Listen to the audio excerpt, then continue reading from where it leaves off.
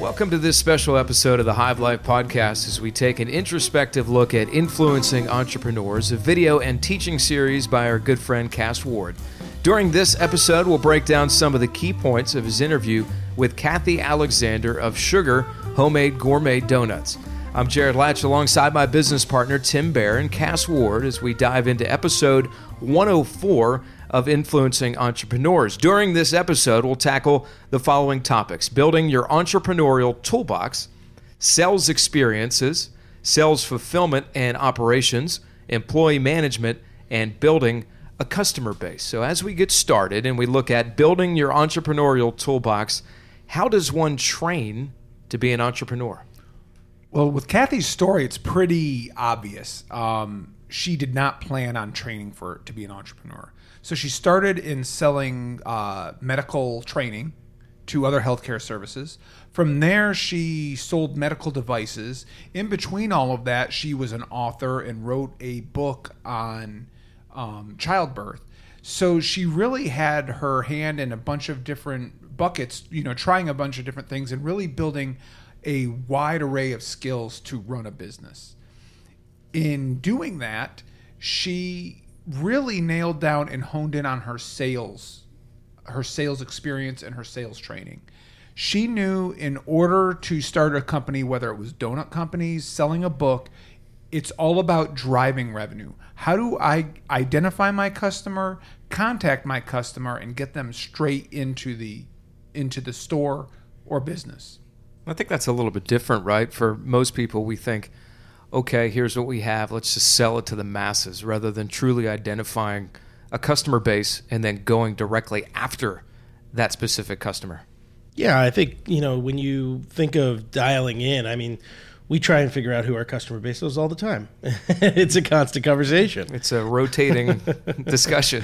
That's right. And so to know that and to be able to have that at your your fingertips, it's a huge talent. And I think it is another piece of that puzzle. I don't know that you necessarily always have the toolbox full going in.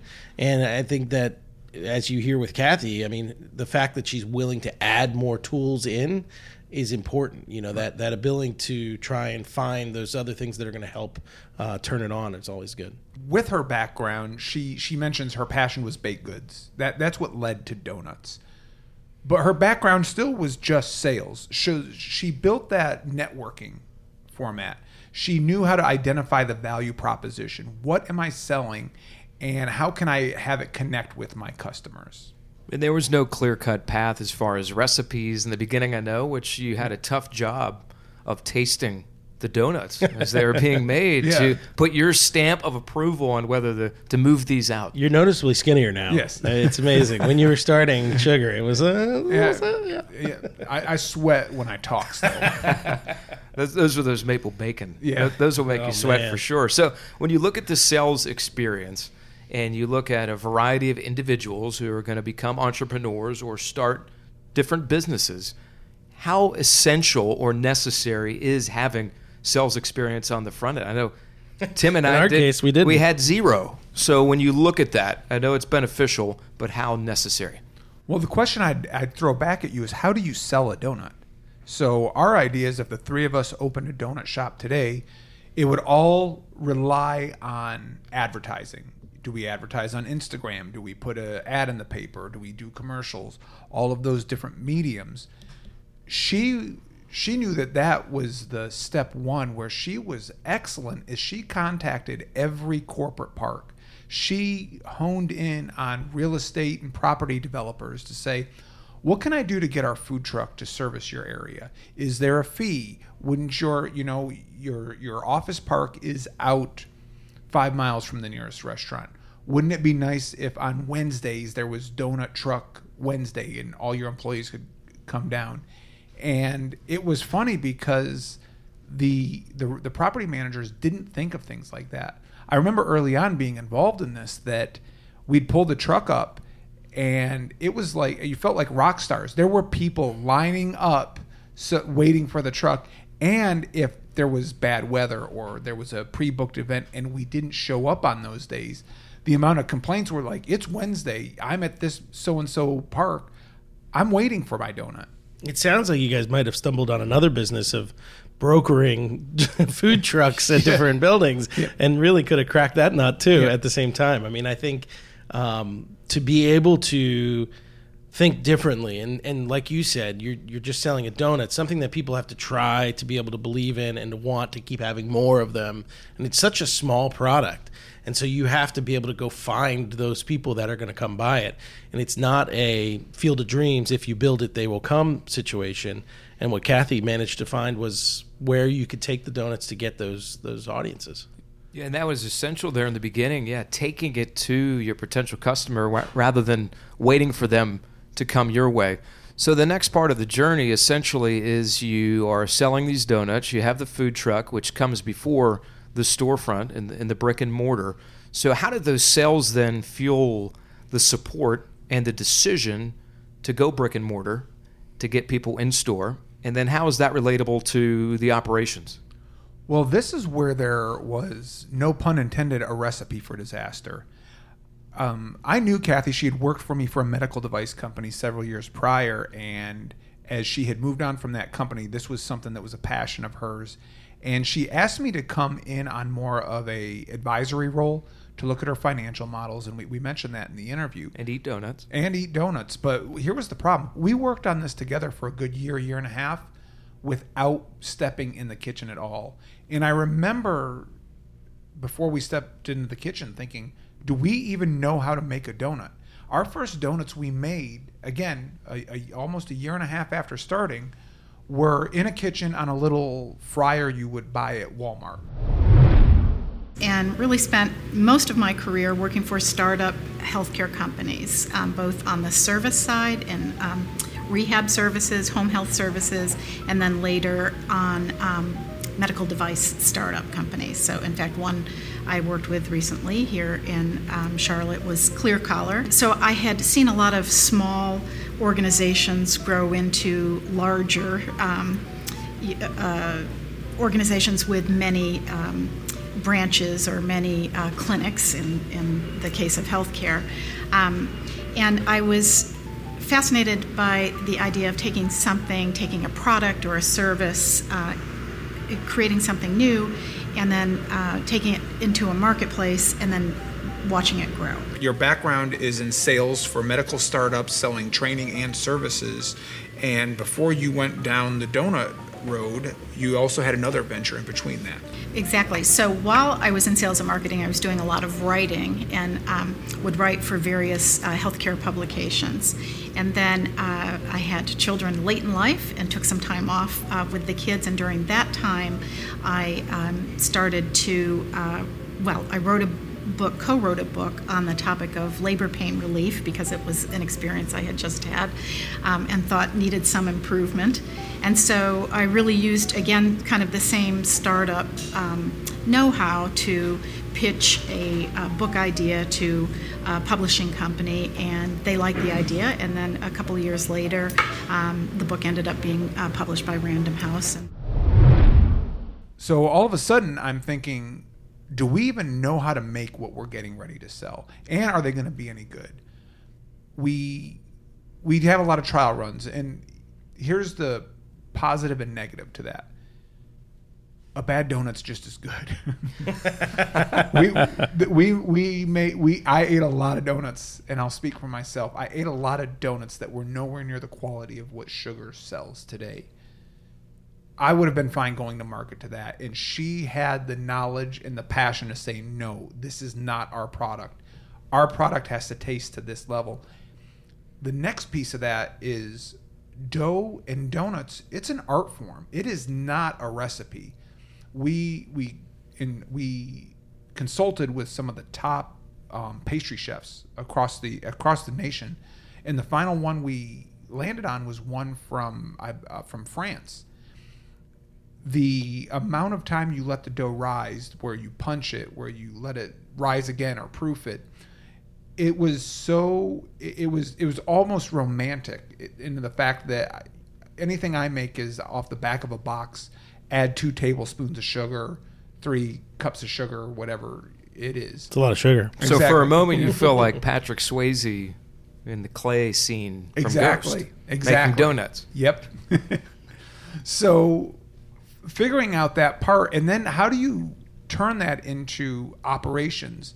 Because we love step-by-step operations. So how do we educate our staff to say, this is how you know the dough is done to our specifications? And Kathi, with her baking background, I mean, there was comparable or relatable elements to donuts, I would think. Yes, and the thing is it was more than a hobby to her. She really studied it, and she practiced it in her personal life. But she also knew what she didn't know and was willing to go out and find the people that could help her get that information. So when you make the transition into the brick and mortar, how hard is that transition? What, you're talking about operations happening. You've obviously been in a kitchen now, in a commissary type kitchen previously. What was that transition like for you guys? Well, the transition, the hardest transition was Kathi. So we've already spent the first part of this podcast talking about how great she was in sales. Now she's running a kitchen, and now she's educating, and it's that whole balance of where can we spend our time selling as much as we are running the kitchen. And I knew at that point, watching the struggles, as soon as we opened the front doors, even on the truck, but more so in the retail spot, that we were no longer a pastry shop. We were no longer a bakery. We were a labor management company. And that really became the challenge after the doors open, is how do we acquire employees, and how do we use them effectively over the course of time? She even mentions at one point that was her biggest challenge, was getting the properly trained staff and getting them to operate efficiently.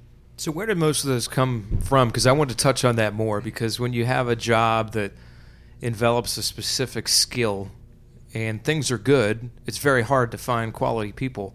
So what were some of the training mechanisms that were in place to find them, or was there a specific path? I know she mentioned Johnson & Wales was here. What was she able to tap into to find the right people to support it? Well, we were very fortunate that Johnson & Wales was here in town. So we were able to talk to a lot of their pastry chefs or their pastry chefs in training that were looking for this type of on-the-job training.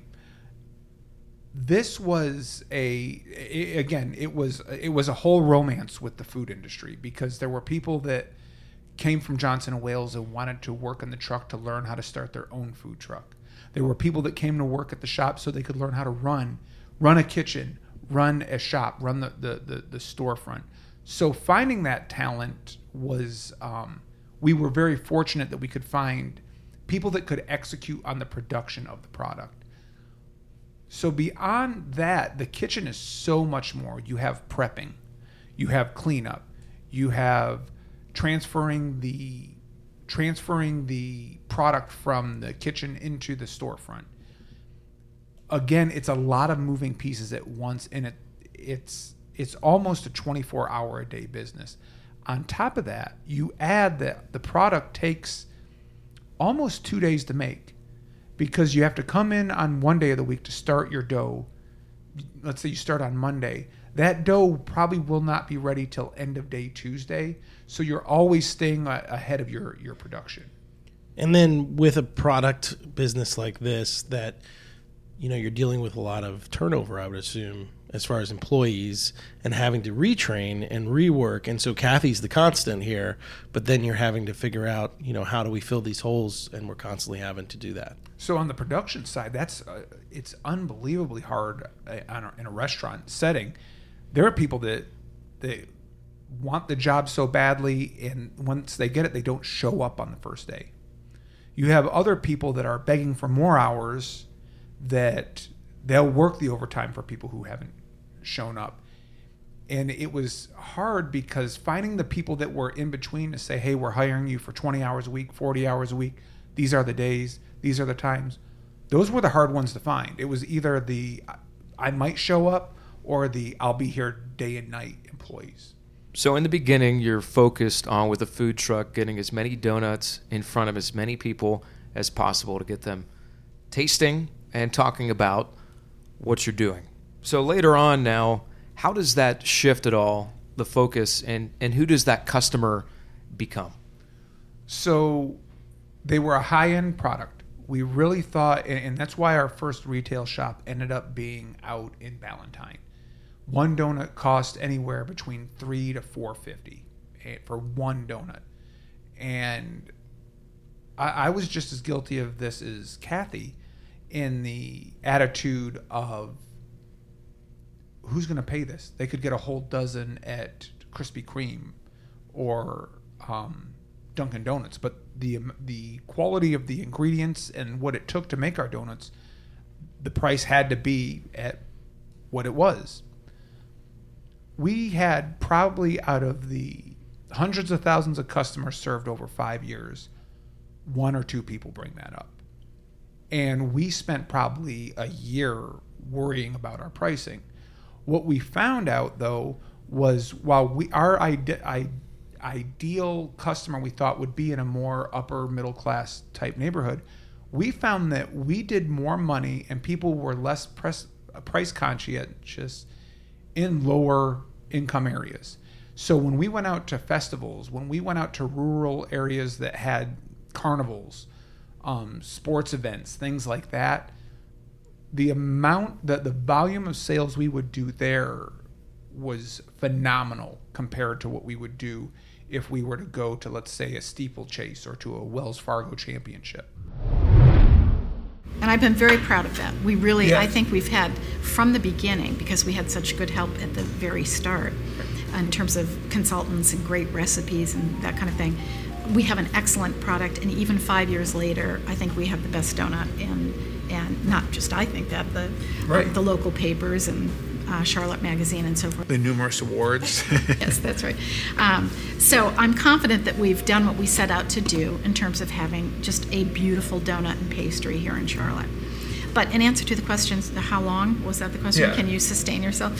I would say after 5 years, and a lot just has to do with what's going on in your life. You know, Right. For me, 5 years ago, it was the perfect time for me to figure out or to put to the test, you know, whether this concept was going to work and whether I could start my own business with a strong partner. But I would say 5 years later, it's timely for me, as my kids are now, my last child had just left for college, to start thinking about the next move and what I can do from here. So I know we didn't get into this in the interview with Kathi because of the timing, but this is something you may or may not want to talk about, but you guys ended up exiting out of the business successfully. And so what was the learnings from that in that process that maybe you could share as a sort of an update of Sugar? Yeah. No, so we ran the company for about 5 years. And when I say we, I mean Kathi. Yeah. I spent my time, in the accounting books, running financial models, and more or less just giving advice.